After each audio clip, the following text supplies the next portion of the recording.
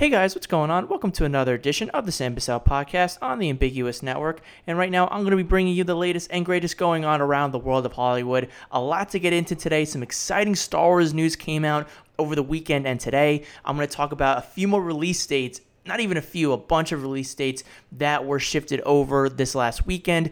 Also, I'm going to have reviews on Extraction and Bad Education, films that I watched over the weekend. But the first thing that I want to talk about are two annual TV reviews that I've usually done over the last few weeks, and I've usually saved them till the end of the show, but I want to kickstart them off to begin the week and to begin this show of the Sam Bussell Podcast.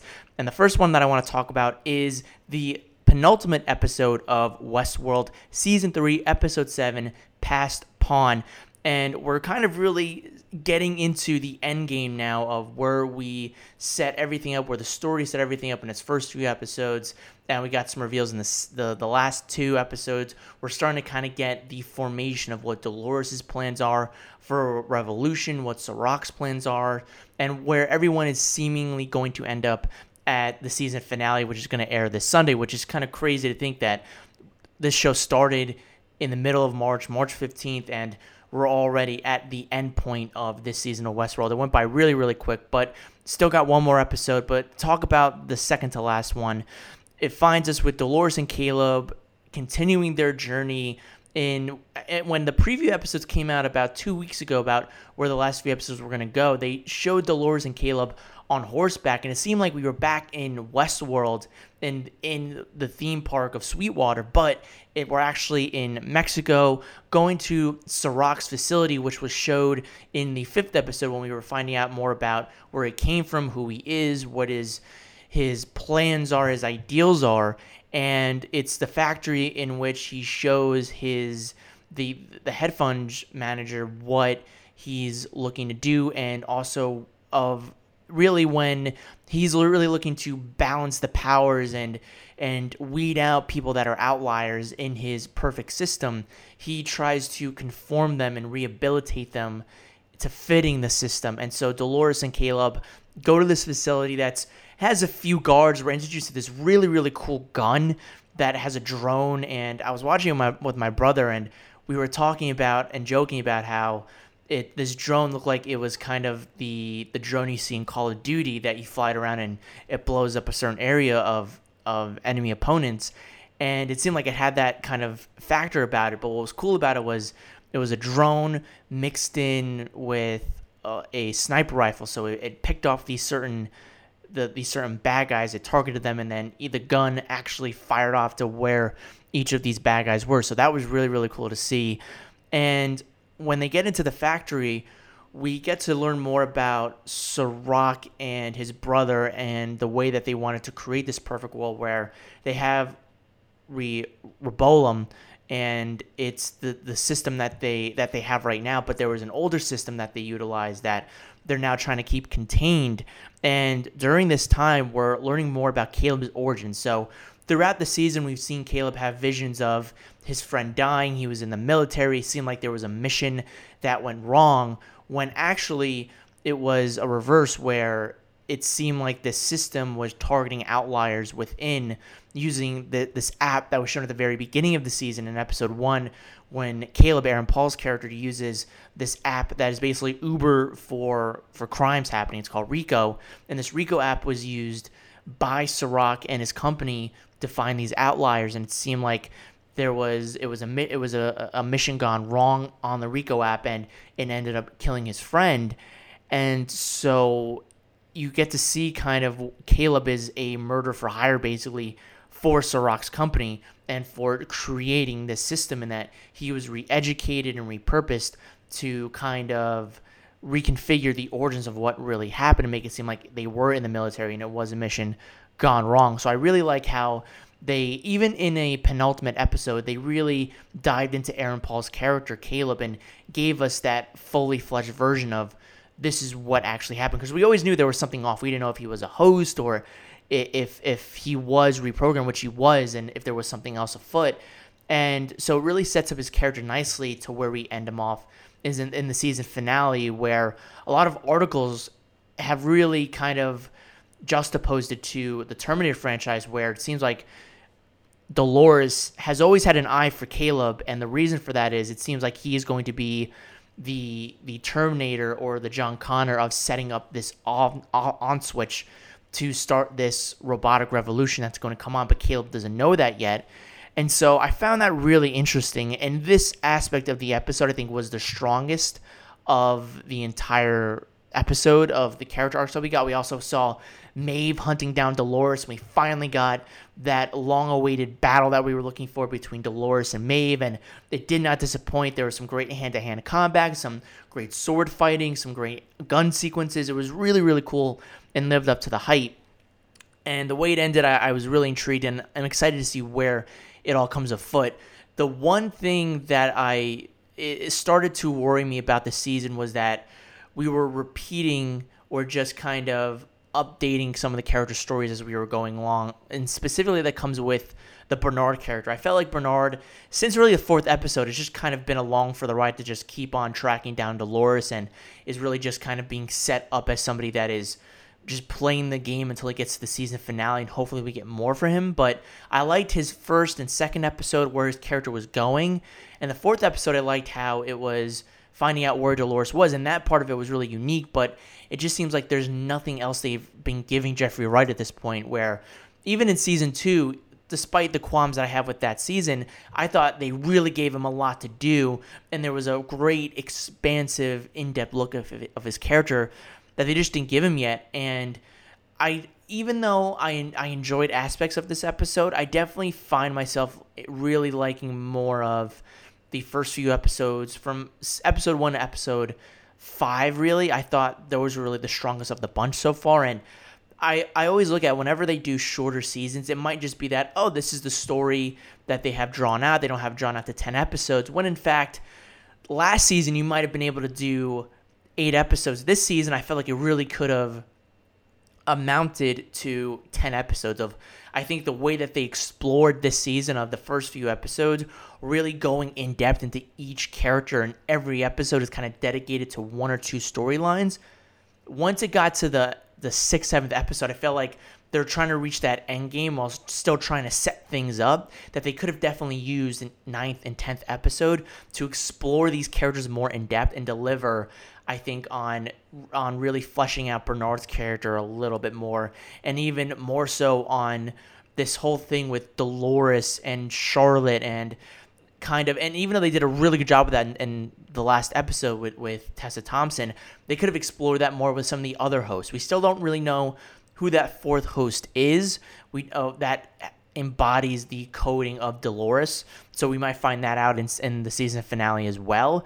The one thing I'm hoping for previewing the season finale is that I hope this isn't a one and done for Aaron Paul with Caleb, because I really want to see more of that character. He's really the plug-in, the outlet that we have into the human world, so I hope they keep him around. And I wonder what's going to happen with Sirach. Are they going to keep him around? Is this going to be just a one and done for Vincent Cassell? Because I love that character and the methodology that he uses and the ideology that he pursues to be. So I wonder if they're going to keep that beyond season 3.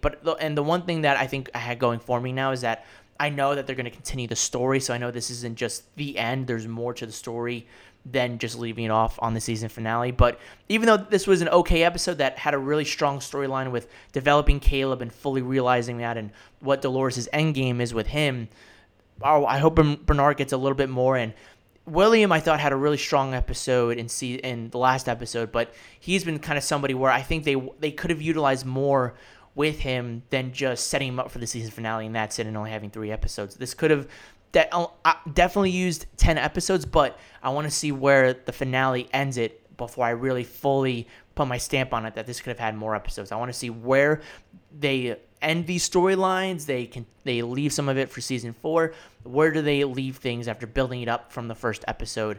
I'm really interested in that. But an okay episode otherwise, not as strong as some of the other episodes in this season. But again, a really realization of Caleb's character I was really interested in. The Maeve Dolores fight sequence lived up to the hype. Just wanted more for Bernard's character because we've kind of left him behind a little bit since the beginning of this season. If you guys have seen this episode of WestWorld, what did you guys think about it? Let me know down below in the comment section and leave your thoughts. Moving on to another review that I have for The Last Dance. And Sunday nights, they're always, to me, my favorites, especially when it comes to television. I've never been more jam-packed than I have with Sunday night television.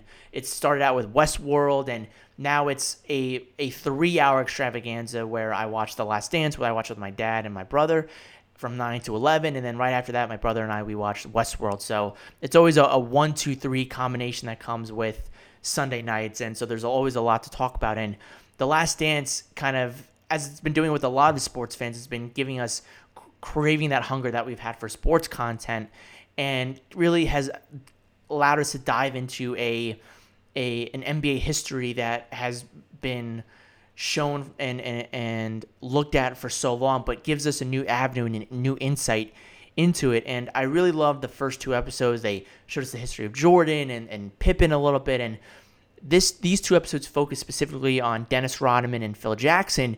And what I think each episode does so well is that they really kind of weave in the 97-98 Bulls run, which was The Last Dance, while also making sure that the topics they talk about fit in very well with certain characters past, and weaving it into the Bulls dynasty when they were winning those championships from 1 to 5 before the 6th one.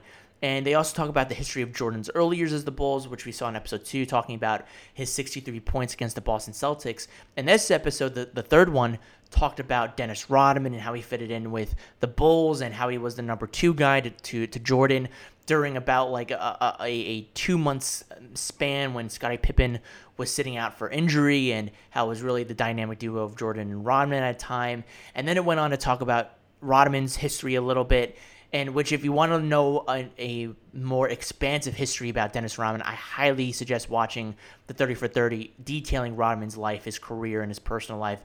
It's so informative and gives you such insight into a well-meaning character, but somebody who is very misunderstood, and somebody that it takes a lot of understanding to know somebody like that. But The Last Dance, and the time that has to cover everything, does a very good job of doing a brief history jump of Dennis Rodman, and then going to the crucial point of when he started his career as a Detroit Piston, specifically with the Bad Boys, which won the championship in 89 and 90, and how Jordan's Bulls and the Bad Boys became a much heated rivalry between the late 80s into the early 90s when Jordan won his first championship. So I think these 2 episodes really detailed how well that rivalry took place and how it bettered Jordan, and also at the same time introduced Phil Jackson. And we also got to know a lot more about Phil Jackson. I didn't know a ton. I knew the basics about him, but I didn't really know he was really into Native American history that much. And he was also somebody that really bonded well with Dennis Rodman, and also to the fact that Phil Jackson was a New York Knick, and he coached in the Spanish League for a few years in Puerto Rico. He was really all over the place, and he was somebody that was an outsider that thought differently and came into the Bulls and really brought that together. And I loved how 3 and 4 really tied that together, in which episode 3 leaves you off with the cliffhanger of Dennis Rodman going to Vegas, and then the craziness of coming back 72 hours later instead of the 48 hours, in which Phil Jackson talks to him and they have this relationship, and it ties into Phil's relationship with Michael and how he came up, and he was an assistant coach, and then he was brought up as the head coach, and along with some of his assistants came up with the triangle offense, and talked about how Jordan wasn't really a fan of Phil Jackson at first, but then it grew on him in the fact that he didn't have to be a one-man show, and that even though Michael Jordan was still shooting like crazy and was the high scorer on the team, he still dished it out to his other players, and it contributed, and it led them to win that first championship in 1991. And they swept the Bad Boy Pistons during that playoff run to eventually winning the championship against Magic Johnson Lakers. And so I just love how this show is just weaving in and out of every single character and its history, and going back to the 97-98 run, and how it all just kind of ties in together in some way, in some form. I love how they're doing that, and talking to all these people and these different storylines. I can't even imagine the storyboards and the whiteboards that had each episode down to what they were going to do. It's absolutely incredible. And the fact that this shows Michael Jordan as somebody that had to climb the ladder to get to prosperity, and of the fact that it wasn't like he was a great player already, but kind of like today's NBA where you have Jordan, Kevin Durant, they all had to face hardships in winning championships, and that's exactly what Jordan had to do. And he says that in order to get to that championship echelon of Larry Bird, Magic Johnson, he had to beat them. He had to win championships in order to get to that place because he was already considered in the conversation with them, but he needed that first championship to get there, and he did that, and he cemented his place amongst those great legends. And so I just love how they talk about Jordan's legacy, the Bulls' legacy, how it all came together, how these two unique characters in Dennis Rodman and Phil Jackson fit well within the Bulls' culture and really went hand in hand with one another. And talk and seeing what Dennis Rodman did, and again that Vegas trip of just partying like crazy, and that he always acted out, but at the same time when Jordan got Pippen back, Dennis Rodman was they said in the documentary that he was that third wheel of that relationship, and that he felt left out and he resented that a little bit, and that he acted out in that not by not playing, but in the fact that he wanted a 48-hour vacation, and that he went to Vegas and that he exceeded that 48 hours and went to 72 hours. And Jordan had to literally go to his bachelor pad, where I was listening to an interview that was a director, and he talked about how there was, even Jordan said that he wouldn't name what was in there, but there would be drugs and alcohol and all kinds of things, and that he was dating Carmen Electra at the time, and that Carmen Electra said that she would spend the night, and that day that Jordan came back, she was over Dennis Rodman's place and had to hide under the covers and hide behind furniture so Jordan wouldn't see her when he was dragging Rodman from his place to the practice facility to get back to playing with the Bulls. So it's just stuff you would think that's out of a TV show, but it actually happened. So I just think that the directors, the editors, the writers, that they were just able to create such a fluid story so far in these first 4 episodes, and I'm excited to see where it goes with 5 and 6, where it talks about not just the rise, but the peak of where Jordan was in his popularity, how he really created the brand of a player with marketing and advertising, and I'm excited to see where it goes from here, and I have no doubt that they'll continue to do what they're doing, and it just gets me excited to see where they go from here. What did you guys think of these latest episodes of The Last Dance? If you have seen them, are you excited about this show that they've been doing so far? If you're a sports fan, has this been craving your need for sports content coming to this every single Sunday? Let me know what you think down below in the comment section and leave your thoughts. Now moving on to some reviews for some movies that I saw this weekend, some new additions that came out both on Netflix and HBO Go, to really, again, for not just sports fans, but for us movie fans now to have some craze for new content. We got that this weekend with the new Chris Hemsworth film, Extraction, which I'm going to talk about first. It's directed by Sam Hargrave, who has a connection to the MCU with the Russo brothers, in which Joe Russo wrote the script for this film, but Sam Hargrave was a stunt double and a assistant unit director for the Avengers films, Infinity War and Endgame. So he has a lot of ties to the MCU, to this project, and everyone that's involved with it. And he comes from the background of the David Leitches, the Chad Stahelskis of the world, those kind of new modern action gurus that give us some incredible action films that have come out over the last few years, specifically with the John Wick franchise, with Atomic Blonde, with Hobbs and Shaw last year with Leitch. We've gotten some incredible action sequences, and that's the one thing that Extraction does so well, which stars Chris Hemsworth, is that I'll get to the negatives first, first before I even get to the negatives and the positives, this film is basically about a mercenary who is tasked with extracting a high-value target who's this kid of a prison drug lord, and he has to escape the corrupt governments, drug lords, of getting this kid who is a high-value target out of the area alive. And the story is intriguing, but at the same time, it's a very dull, straightforward plot. There's not a lot to really hone in on here. There's not a lot to really explore or go in depth with. It's really kind of a out of time and get this person out sequence that it really takes place. And there's not really a lot of character development with a lot of these characters other than Tyler Rake's character. I thought Chris Hemsworth is really the highlight of this movie in terms of characters that happen. I thought the actor who played the kid was okay, and their relationship was good. They had some good chemistry between one another. But other than that, that's pretty much it. Chris Hemsworth gives the best that he possibly can with what he's given.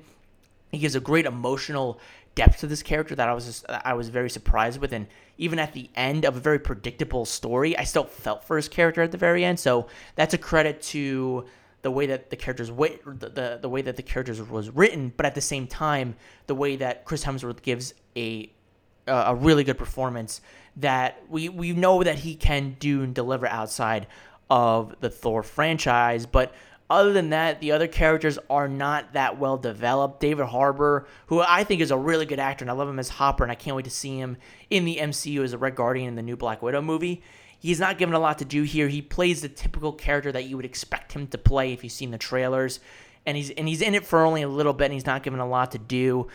There's not a lot of development otherwise with some of these characters as well, and the plot is very straightforward. When something starts to happen and you can predict this is probably what's going to happen next, and right away, a few seconds later, that is exactly what happens at the end. You think, well, this character's in this predicament, so this and this and this is going to happen. And then a few minutes later, those exact scenarios play out to a T.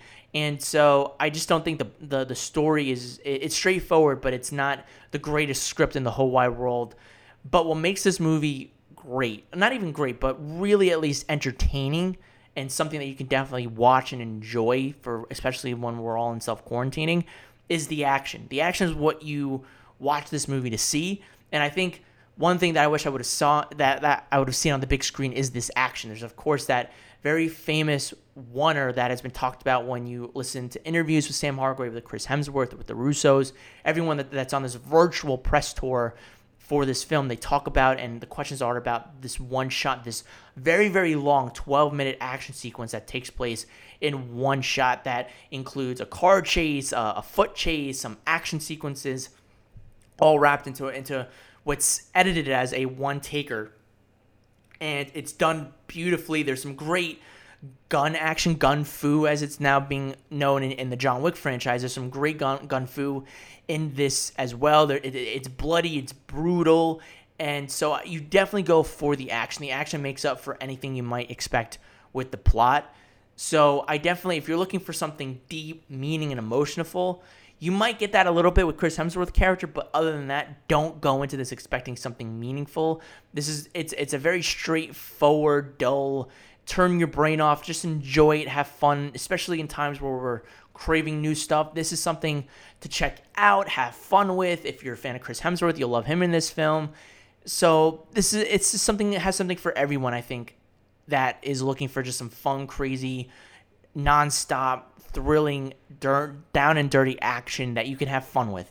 And I think I would have enjoyed seeing the action on the big screen, because it definitely delivers it as you could see it on the big screen. But again, a fun, entertaining movie that you can enjoy in the times like these. And I give it a 6 out of 10. It's good enough to enjoy, especially with those action sequences. Save this movie from being a bad movie to a good enough film due to the terrific action sequences that are in place in this film. Then the last movie that I want to talk about is one that I want to end on a positive note and a very, very positive note, and that is Bad Education, which is directed by Corey Finley, and it stars Hugh Jackman, Allison Janney, and Ray Romano, based off of a true story that happened on Long Island in 2002, in which the biggest embezzlement scandal in school system history happened during this time period. And this was a story that I knew a little bit about going into it, in terms of I knew the synopsis of the film, but I didn't know a whole lot about the characters involved and what really happened. And this film is fantastic. It is, again, based on true events. So if you're somebody that loves to kind of see films that are based off of real things that actually happened, this is one to check out. It's a film that is written really well. Again, I didn't know a lot about this going into it, and the twists and the turns that happened, I was shocked by it. I was not mortified, but I said this couldn't actually happen. It maybe didn't happen that specific way, but the actual details of the events that happened, it's insane to think about. And somebody who went to Hofstra University for 5 years and got to know the area of Long Island a little bit, it had that Long Island feel.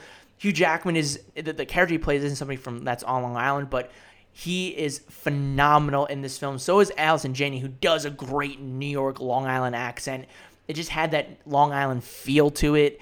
And Ray Romano is as good as he's ever been in something at the age that he's in and at his time as an actor. But the dialogue is great. The plot is driven so well. It's got some great dialogue in here. The script is fantastic. The acting is superb on another level. The chemistry between Allison Janney and Hugh Jackman is incredible. And Hugh Jackman plays somebody who's always trying to put up a front, but by the end of the film, you strip down this armor and see somebody for who he truly is and what he thinks is valuable in life. And I think he does an incredible job with that. And sometimes you feel for the character. As despicable this character might be, sometimes you feel bad for him in a certain way. And that is a credit to the way that Hugh Jackman portrays this character. And I just think it's absolutely incredible. And another film that I would have loved to see get some theatrical love, but HBO, I've never liked an HBO film as much as I've liked this one. It's been a long time. I think the last time I really was engaged in a film like this from HBO Films was Game Changer with Julianne Moore, Woody Harrelson, Ed Harris. That was the details about the McCain campaign and Sarah Palin, and I was enthralled with that film. And I was just as enthralled with this one about this. Again, you wouldn't think this is a true story, but it is a true story with these insane characters. And Hugh Jackman, Allison Janney, this film is going to get some awards love, not from the Oscars, which I would have loved to see Hugh Jackman get another nomination. Same thing with Allison Janney for the entire film. But I do think that Jackman, Janney, the film will get some Emmy love this year whenever the Emmys come around again. So definitely one to watch out for if you have HBO Go, HBO Now, or if you ever catch it on, if you have HBO at all. Definitely check it out when you have a chance. It's a 9 out of 10 for me. This is an amazing film, one of the best. Even though it's on HBO Films, it's on HBO. It's one of the best films I've seen so far this year. One to go check out when you have a chance. Have you guys seen Extraction or Bad Education? If you have, let me know what you think down below in the comment section and leave your thoughts on what you think on both films or either or of the movies if you've seen any one of them. Moving on now to some movie news that happened over the weekend. And I talked a little bit about on Friday how Paramount reshuffled their lineup. The Mission Impossible movies are moving from July of their respective release dates in 2021 and 2022 to November of those years. You had Mission Impossible 7 going against Fantastic Beasts 3 and Mission Impossible 8 going up against Shazam 2 at this particular moment in time. But those films are probably going to change one way or the other, whether it's MI7 or 8 changing or Shazam 2 changing or Fantastic Beasts 3 changing in the future.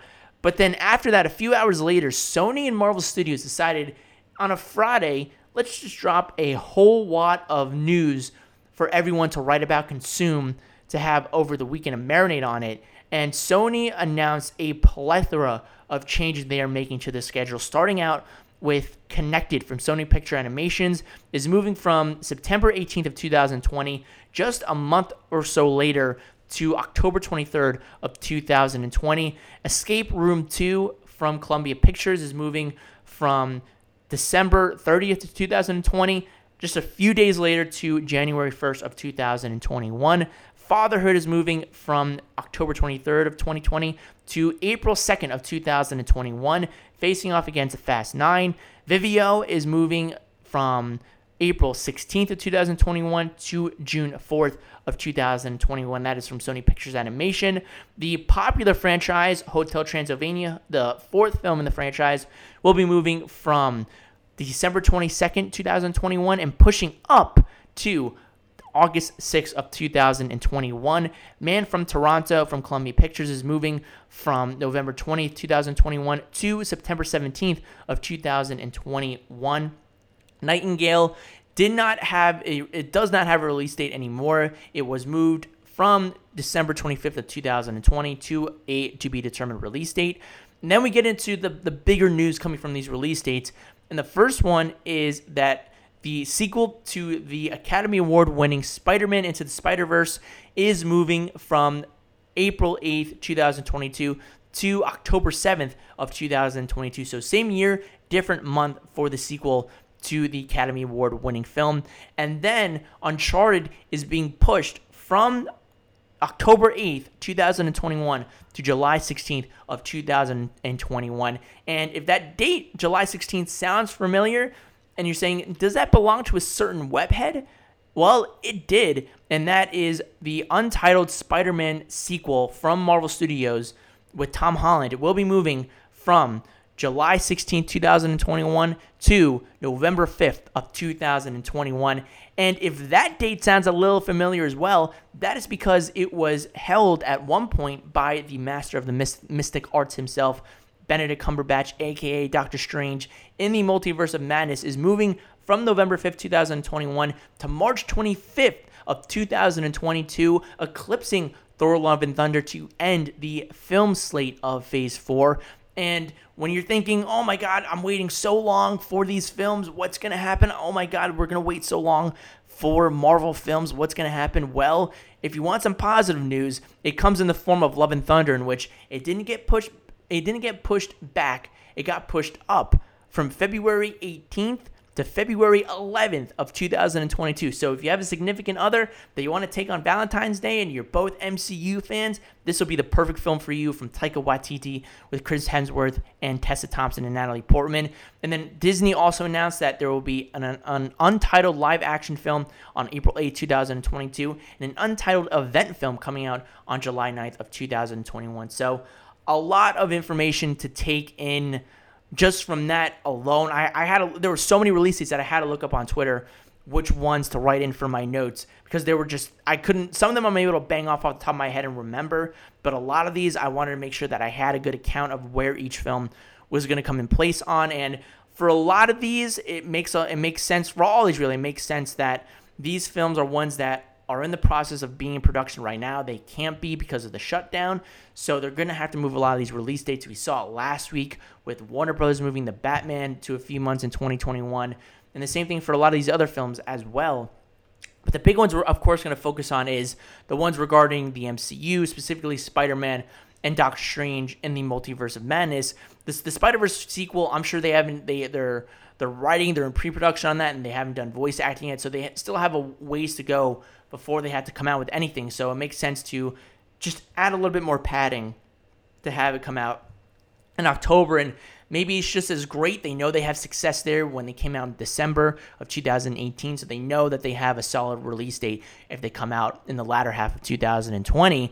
But when we talk about Spider-Man, the Tom Holland sequel, they basically flip-flop a Tom Holland movie for a Tom Holland movie, with Uncharted moving to that July 16th spot and Spider-Man taking that November 5th slot. And so it makes a lot of sense that they would want to move to that specific spot, because they probably haven't started shooting it. They weren't supposed to start shooting until this summer, and they don't know when they're going to start again or what's going to happen, if they have to shoot international or if they're just going to shoot here locally in the States, in Georgia, where they have a studio. We don't know what's going to happen, so they're going to have to push it back. And this was going to be a given conclusion no matter what, even though there was speculation of, even with Venom moving, is there going to be something that they can possibly do to maybe tie in together? And maybe that's still possible, but it doesn't seem like that is an inevitability at this point, that they'll connect together in some way, shape, or form. What is interesting is the connectivity of the MCU is not really in question here, but it raises an eyebrow in the fact that when Black Widow was delayed, it basically caused a ripple effect in terms of the theatrical releases of the MCU films that were coming out, where basically every single film was going to still come out in its same order, but just pushed over a release date and created a new one in 2022 for Thor Love and Thunder to come out on February 18th at the time, before moving up to February 11th. And so when you look at this, basically what they did is they leapfrogged over Thor Love and Thunder for Doctor Strange, and basically doesn't really put the connectivity in jeopardy, but really begs the question, does the connectivity matter? And I think because of what we've gotten in the last 2 years with Avengers Infinity War and Endgame, and how even Ant-Man and the Wasp and Captain Marvel really did connect between the two movies, that there's been a lot of interconnectivity between the smaller films with the bigger films. And it's been like that since the beginning, but not really to a T. When we look at specifically what happened with Phase 3, really, you look at 2017, Guardians of the Galaxy Volume 2 took place 4 months after the events of the first Guardians of the Galaxy, and not 4 months after Civil War, not 4 months after Infinity War, Age of Ultron, 4 months after the first film. And then you had Black Panther and Spider-Man, and they were all over the MCU. You knew they were taking place after some specific set of movies, but you didn't know where in the timeline if they really all connected together in a certain specific way. And so I think with Infinity War and Endgame, we've gotten really caught up in every single thing has to connect. And the beauty of what makes the MCU great is the fact that everything connects, but not every single thing connects, where you have bigger overall plots that happen throughout the films that weave in and out together, but not every single plot detail will actually have to tie into everything. And the same thing goes for these Disney Plus shows that are going to be coming out. And that begs the question too, what's going to happen with these Disney Plus shows? Because Kevin Feige has always said, and from the minute he said it at Comic-Con last year, that WandaVision will have an immediate impact on Doctor Strange 2. And at that point, Elizabeth Olsen was set to appear in Doctor Strange in the Multiverse of Madness. And I'm sure that's still the case, but what happens with WandaVision now? Does WandaVision now have to move, even though it's probably done now? Does it now have to move to, say, instead of going to December of 2020 this year, does it go to December of 2021 now? Does it go to November of 2021? Same thing with Loki. What happens? And I'm sure that's going to have to be moved because they were still filming that show. So what happens to a lot of these Disney shows as well? That does everything have to connect in a certain way, or can you have some leniency? The same thing that happened with the MCU at this current moment in time, where you knew Thanos was out there, but not everything came back to Thanos in some way, shape, or form. You had Spider-Man that didn't really connect with it. Doctor Strange never really connected to Civil War or Age of Ultron. They had references. Ant-Man, for example, didn't really per se connect with Age of Ultron, but it had Easter eggs and it had a cool scene that connected to Civil War in the end with Falcon and Ant-Man fighting in the first Ant-Man movie. And then you talked about S.H.I.E.L.D. and the events of Age of Ultron, but it wasn't a direct sequel. You had references. So not everything has to be a direct sequel or prequel to something that everything in the end will connect, which evidently you all wanted to, because we saw what happened with Endgame and Infinity War, where we want that, but not every single movie has to connect in some way, shape, or form. That Eternals has to connect with Shang-Chi right after right in between these two movies, or that Doctor Strange has to connect with Thor at the very end. It can and it should, but it doesn't absolutely have to. You can still have this loose connection that you tie up in some way, shape, or form. So I think that brings the connectivity to it, of at least this phase, into some question. But I wonder if maybe that Marvel and Disney are just putting this as a placeholder, and that Doctor Strange might move back to 2021 in their future, and that maybe Disney and Sony worked out that, okay, let's put Spider-Man's film on that November slot, and maybe we'll move the other movies that are coming out. Because right now, between Thor: Love and Thunder and then Doctor Strange, there is, or excuse me, not Doctor Strange, but between Thor: Love and Thunder and then Black Panther 2, there is about a 42-day gap right now between, or excuse me, not Thor, excuse me, not Black Panther. It is Doctor Strange that's coming out March 25th. So it's about a 42-day window from Thor: Love and Thunder to Doctor Strange, and that there hasn't been that big of a window since 2008 that short of a window between Iron Man and Incredible Hulk in 2008, when they were the first two films in the very, very infant stage of the MCU at that point. And the closest gap we've gotten in the last few years was last year between Captain Marvel and Avengers Endgame, where that was about a 49 or so day gap. So, and then you have Doctor Strange in the Multiverse of Madness, and then you have Black Panther 2 coming out in May, then you have Captain Marvel. So at that point, Marvel has done a great job of having 2 to 3 films come out a year where they dominate a quarter of the market throughout the year. So say last year, for a perfect example, Captain Marvel dominated the springtime from March to April, and then Avengers Endgame came out and destroyed the end of spring into the summertime, and then you had Spider-Man Far From Home destroy the latter half of the summertime. And then you talk about what 2014, for example, you had Captain America, the Winter Soldier, come out in April. You had that destroy the spring and the April, or the into the May, into the summer, and then you had Guardians of the Galaxy beat out August. And the same thing, 2017, another example. You had Guardians of the Galaxy Volume 2 kick off the summer movie season in May, and then you had Spider-Man Homecoming in July, and then you had Thor Ragnarok in November, where they dominated the 4 quadrants. So you can still have that, but at the same time, these films might eat each other up alive, and they might even each other out in one way or another, and one might lose box office over the other. So I think Marvel is going to restructure some of the release dates that they have. I'm sure Kevin Feige is going to be working on it. And Disney Plus is having a shareholders meeting soon, and I'm sure we'll get more information about the Disney Plus shows that are going to be coming out in the next few days, or not even the next few days, in the next few weeks, about where these Disney Plus shows are going to be coming out. So a lot of uncertainty, a lot of questions about what's going to be happening with the MCU going forward. What do you guys think about all of these release dates, from the Mission Impossible films to Hotel Transylvania 4 to Uncharted moving up from October to July of 2021 to the Spider-Man movies being pushed back? What do you guys think about this? Let me know down below in the comment section and leave your thoughts below. Moving on now to some news regarding AMC theaters, and according to Hollywood Reporter and Variety, that there have been reports coming out over the last few weeks that that AMC might go bankrupt, and they took out a $500 million loan to keep things open at least till maybe the summertime. And over the last week or so, Georgia has started to open things back up again, and some other states in the next few weeks are going to be following the steps to reopen their own states into enforcing social distancing. And one of the things that has been a question mark is, what are the theaters going to be doing?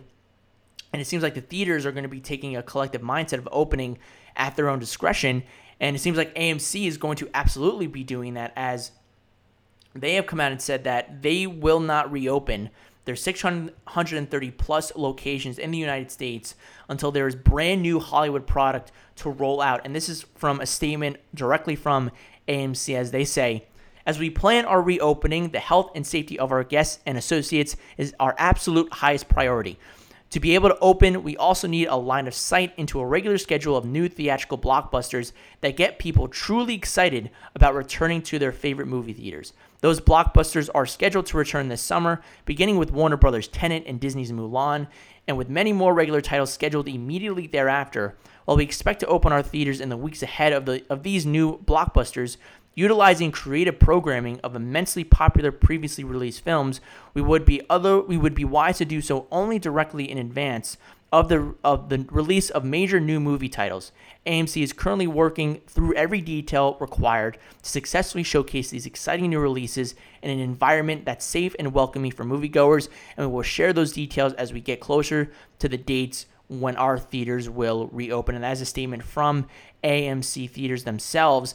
And what they said, I think, personally makes absolute sense. Once again, even though in times of crisis like this, they show the way of the thinking of where movie theaters most likely will go. The major theater corporations, that is. When we talk about Regal, Cinemark, they're the ones that people are looking at. When are they going to open again? And Cinemark CEO has come out and said that they're looking at a June release of slowly opening theaters back up again. And then by mid-July, when Tenet rolls around, that is when that they'll have new release content to come out with. And it seems like right now what they're hoping for is that the end game, at least for them to open back up and have new films, is Tenet, Christopher Nolan's new film, and Disney's Mulan. That's what they're looking at right now as the goal, to open back up again for those movies. But what AMC is saying really is that we're going to open up a little bit more in line with when those films come out. Because basically they're saying that even though we're probably going to need to have older content, like, again, I always bring up, like what China was going to do before they closed down again. So you have the 4 Avengers films come out for people to watch again, and you have Avatar. Then you can have those films come out to gauge the temperature of the room and see what people are thinking of their mindset of coming out to a movie theater again. But how long is that really going to hold up for, when you're going to want new content to advertise, which is Nolan's new movie, the Mulan movie, you can advertise as well, getting people not to see older content, but brand new content as well. And so you can maybe say a few weeks before July 17th rolls around, you can add in the Avengers movies. You can add in let's say Bad Boys for Life, let's say if they were to come out again into the theaters. And so you can advertise, hey, we have these movies you can go check out for a week or two, come and see them, gauge what happens, and then you release the bigger movies and see how that goes from there. Is it a risk? Absolutely. But in times like these, some businesses are going to have to take risks at this point when it comes okay to opening things up at some point.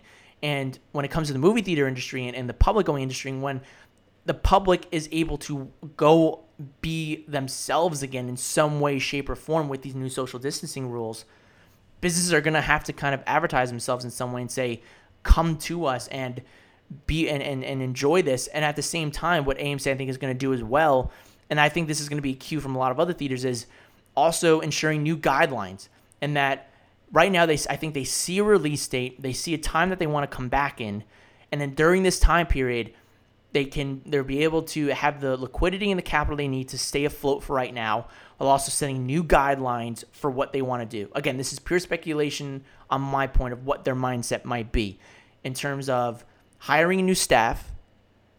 They're going to have to install new social distancing guidelines just for the floor themselves. So concessions, they have the drinking systems that they have. They might have to close one or two of those down in order to have social distancing.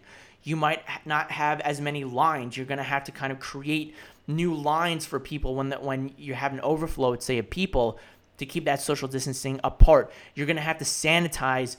I've worked at an AMC theater.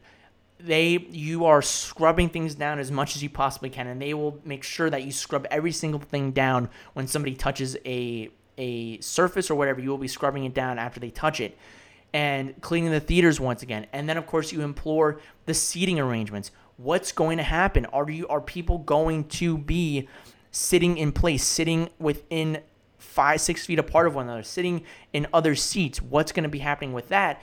And then actually a point that actually my dad was bringing up, which was really, really interesting, is the fact that what happens if people don't abide by this? Let's say if you have a family of 4 people, what if you all want to sit together? Are you going to have ushers that say, excuse me, you can't do that? What distancing and qualifications, what guidelines are you going to implore and put in place that adheres to what governments are going to want to be the restrictions? And then, of course, that leaves them to have a few weeks to put these new films in effect and see what happens, and just pray that people have the mindset that they want to come to the theaters, that they feel socially adequate enough, and that they feel responsible enough to go to a theater, and that they won't get sick. I think that's going to be what they're looking at right now. And I think that they're going to want to come back together as a whole company, that once states open, it's not just going to be that AMC theaters open in this one state and then another state. They're going to want to say, okay, all of our theaters have these guidelines in place. All of our theaters are ready for this to come up. They all open together as a company. Just as they shut down as a company, they're going to all open up again. I think the same thing will happen with Regal. I think the same thing will happen with Cinemark and even other theaters as well. That is what they will be doing. And you look at the blockbusters, the next ones to come out. Again, Christopher Nolan's Tenet. It looks like, according to every single theater owner, from Cinemark to AMC, what they've said, July 17th seems to be like that date right now where they are designating that as the date to get something back up and running right now. That could change in the next 2 days. That could change in the next week. But right now, Tenet is that end date right now. Then you have Mulan, and then you have Wonder Woman 1984. So you have 3 blockbusters to get people back into the theaters if the middle of July is what you're looking at. The following week, you have Mulan, and then about a little less than a month later, you have Wonder Woman 84 to come out. And maybe that could be the big movie that you get people into, and that people know Gal Gadot. They know the brand of Wonder Woman, where people maybe a month or so after the theaters open, they say, you know what? This seems like the theaters are okay. Nothing has happened. No one's reported anything. Let's go into the movies and experience Wonder Woman 84. So that could be, Wonder Woman could be that film where people see Tenet maybe as that film to break through. And it could very well break through and make a lot of money. But I think Tenet will be that guinea pig. I think, unfortunately, Mulan might be that guinea pig too. I think Wonder Woman 1984 could be that film where if for about a whole month, if there's no news about movie theaters and people getting sick from the movie theaters, I think by a month or so, if things are going okay and the social distancing guidelines are in place, people might come back into the movie theaters, and Wonder Woman 1984 could be that movie to make it happen with. What do you guys think about AMC imploring that they're not going to come out again until something new comes out in Hollywood, new Hollywood or product rolls out? Do you think they'll be open by Tenet's time, July 17th? Do you think Tenet's going to move? Do you think any of these movies are going to move? Let me know what you think down below in the comment section. Leave your thoughts down below.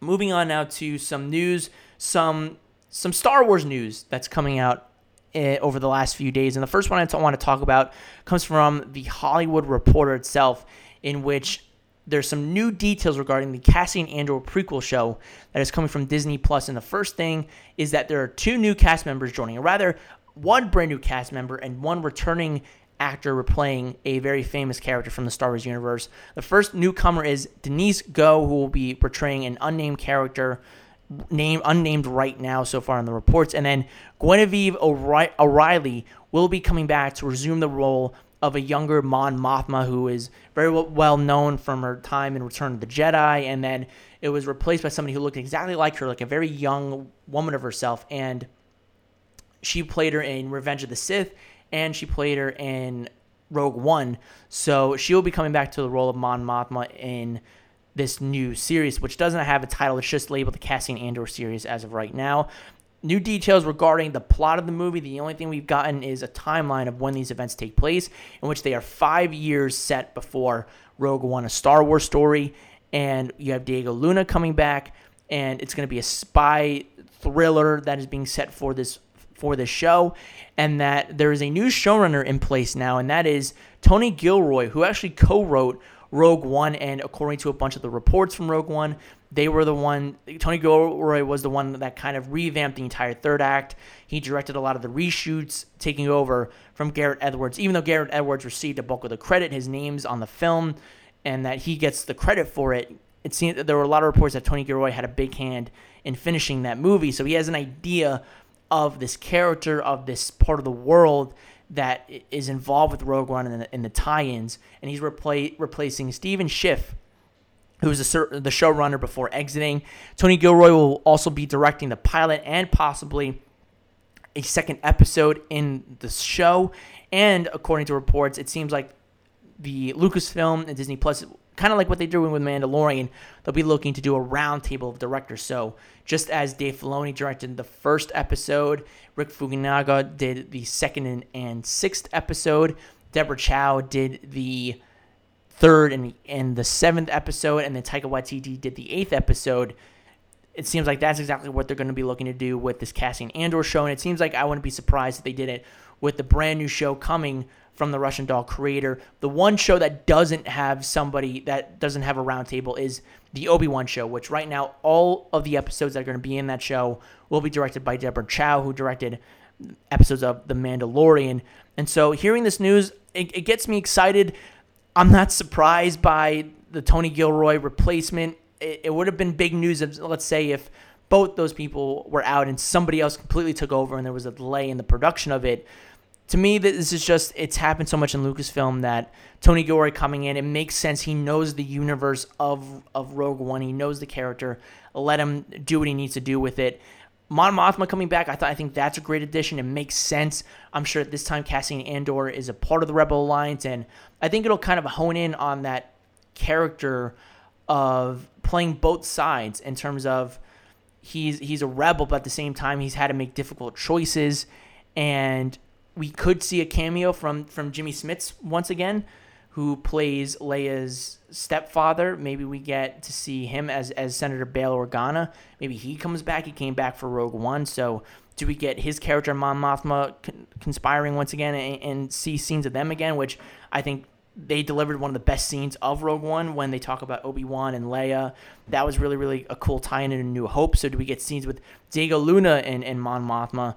So I think it adds some intrigue to this, but there's still a long way to go before we get any footage of this, before we get any other details, especially with the COVID-19, with production down. It's going to be a while before we see the show actually formulate. And then in other Star Wars news this morning, it was announced by Disney Plus and Disney that Star Wars The Rise of Skywalker will be foregoing its last 3 months or so of DVD sales. And while it'll still be online and for people to pick up on DVD, it'll be actually hitting Disney Plus on May 4th, foregoing the last 2 months before it would come on to Disney Plus at around the summertime. And this makes a ton of sense. I'm happy about it. Disney did the exact same thing when the pandemic started with Frozen 2, where it was on DVD release, and it was supposed to come out a few months from the time that it did, and Disney decided to forego those last 2 months and put it right away on the streaming channel, and that is exactly what they're going to do with this. And to have it on May the 4th, it's Star Wars Day, May the 4th be with you. It seems that on a day which really kind of reveals a lot of the toy products, and it's about a lot of the merchandise, it seems that Disney is really honed in on making sure that Star Wars Day has a great impact on Disney Plus and their streaming service. You have the series finale of Star Wars: The Clone Wars, which I'm finishing up right now. I'll have reviews for the second to last episode and the last episode on Friday and Monday. So I'm almost done with the Clone Wars. And then, of course, you have the brand new Mandalorian documentary, Disney Gallery, The Mandalorian, which it'll give you behind the scenes of the making of the first season. And then, of course, you can cap it all off with watching the finale of the Skywalker saga in Star Wars: The Rise of Skywalker. So May the 4th is going to be a great day to just consume Star Wars content from the morning till the nighttime. So if you're a big fan of that, I think it's exciting to kind of see that Disney is directing not just toward the toys, but to actual live media content, especially in times like this where you can't really go anywhere to get any toys and to get any books, but to watch something on Disney Plus and to ramp up the streaming service content for Star Wars fans to watch it on Disney Plus. It's a smart move on their part, and I'm excited for it. Again, despite the qualms that I may have with The Rise of Skywalker, I can't fault them for doing something like this and giving people the Star Wars content that they so desperately crave at this moment in time. What do you guys think about this? Let me know what you think down below in the comment section about the Star Wars news, about the Cassian Andor show, and about Star Wars: The Rise of Skywalker, and let me know your thoughts. And the final thing I want to talk about is to end it with the mark with the mouth, and that is Mr. Ryan Reynolds. According to The Hollywood Reporter, he and his director of Free Guy, Sean Levy, are working on a brand new film together, and Reynolds will star in it, Levy will direct it, and it will be the next film that they'll both be working on together. They're looking to shoot it at the end of 2020, and the basic plot of this film is that it's about a man who has traveled back in time to get help from his 13-year-old self, and together they encounter their late father, who is the same age as the character Ryan Reynolds is playing. So it sounds like a kind of a funny action-adventure, heartwarming kind of movie that fits what Ryan Reynolds likes to do, and I guess he had a lot of fun working with Sean Levy on Free Guy, that they want to work together. And so that gives me hope for Free Guy, at least, that there's something in it that makes them want to work together again and do something that's creative and intuitive. And this sounds exactly something like Ryan Reynolds, right up his alley, that he would want to do. This film seems to be written by Jonathan Trooper. And so I'm interested in this film. It sounds intriguing, but again, it's all about the footage and what comes together with the project, but not a bad start to announce that you have Sean Levy and Ryan Reynolds coming on board for the project. What do you guys think about this news? Let me know what you think down below in the comment section and leave your thoughts. And guys, that's going to do it for this edition of the Sam Bussell Podcast. Thank you so much for tuning in. Be sure to check out my channel for more content. You can check me out on Spotify, Apple Podcasts, Stitcher, Radio Public, SoundCloud, and much more. Also, make sure to tune in onto the Ambiguous Network, and be sure to check out the other amazing shows that are on there, such as You Mad Bro, the #1 source to see what the internet is pissed off about on a weekly basis. Also, make sure to check out Goal-Driven Professionals, geared toward improving client relations, return on investment, and customer acquisition costs for independent businesses and services. Also, check out our brand new show that is on there, The Daily Grind, a weekly motivational podcast with Kelly Johnson, giving you everyday tips and key takeaways on reaching your goals. You can check them out on the website, ambiguousproduction.com, also on Facebook and Twitter at RealAmbiguous. And if you want to check out Canopy Treehouse, use the coupon code Ambiguous. Also, after you're done checking out Ambiguous Network on their social media accounts, make sure to come and follow me on my social media accounts. You can find me on Twitter at Bussell Samuel, that's Bussell Samuel, and on Facebook at Sam Bussell. Thank you guys again so much, and until next time, keep on screening.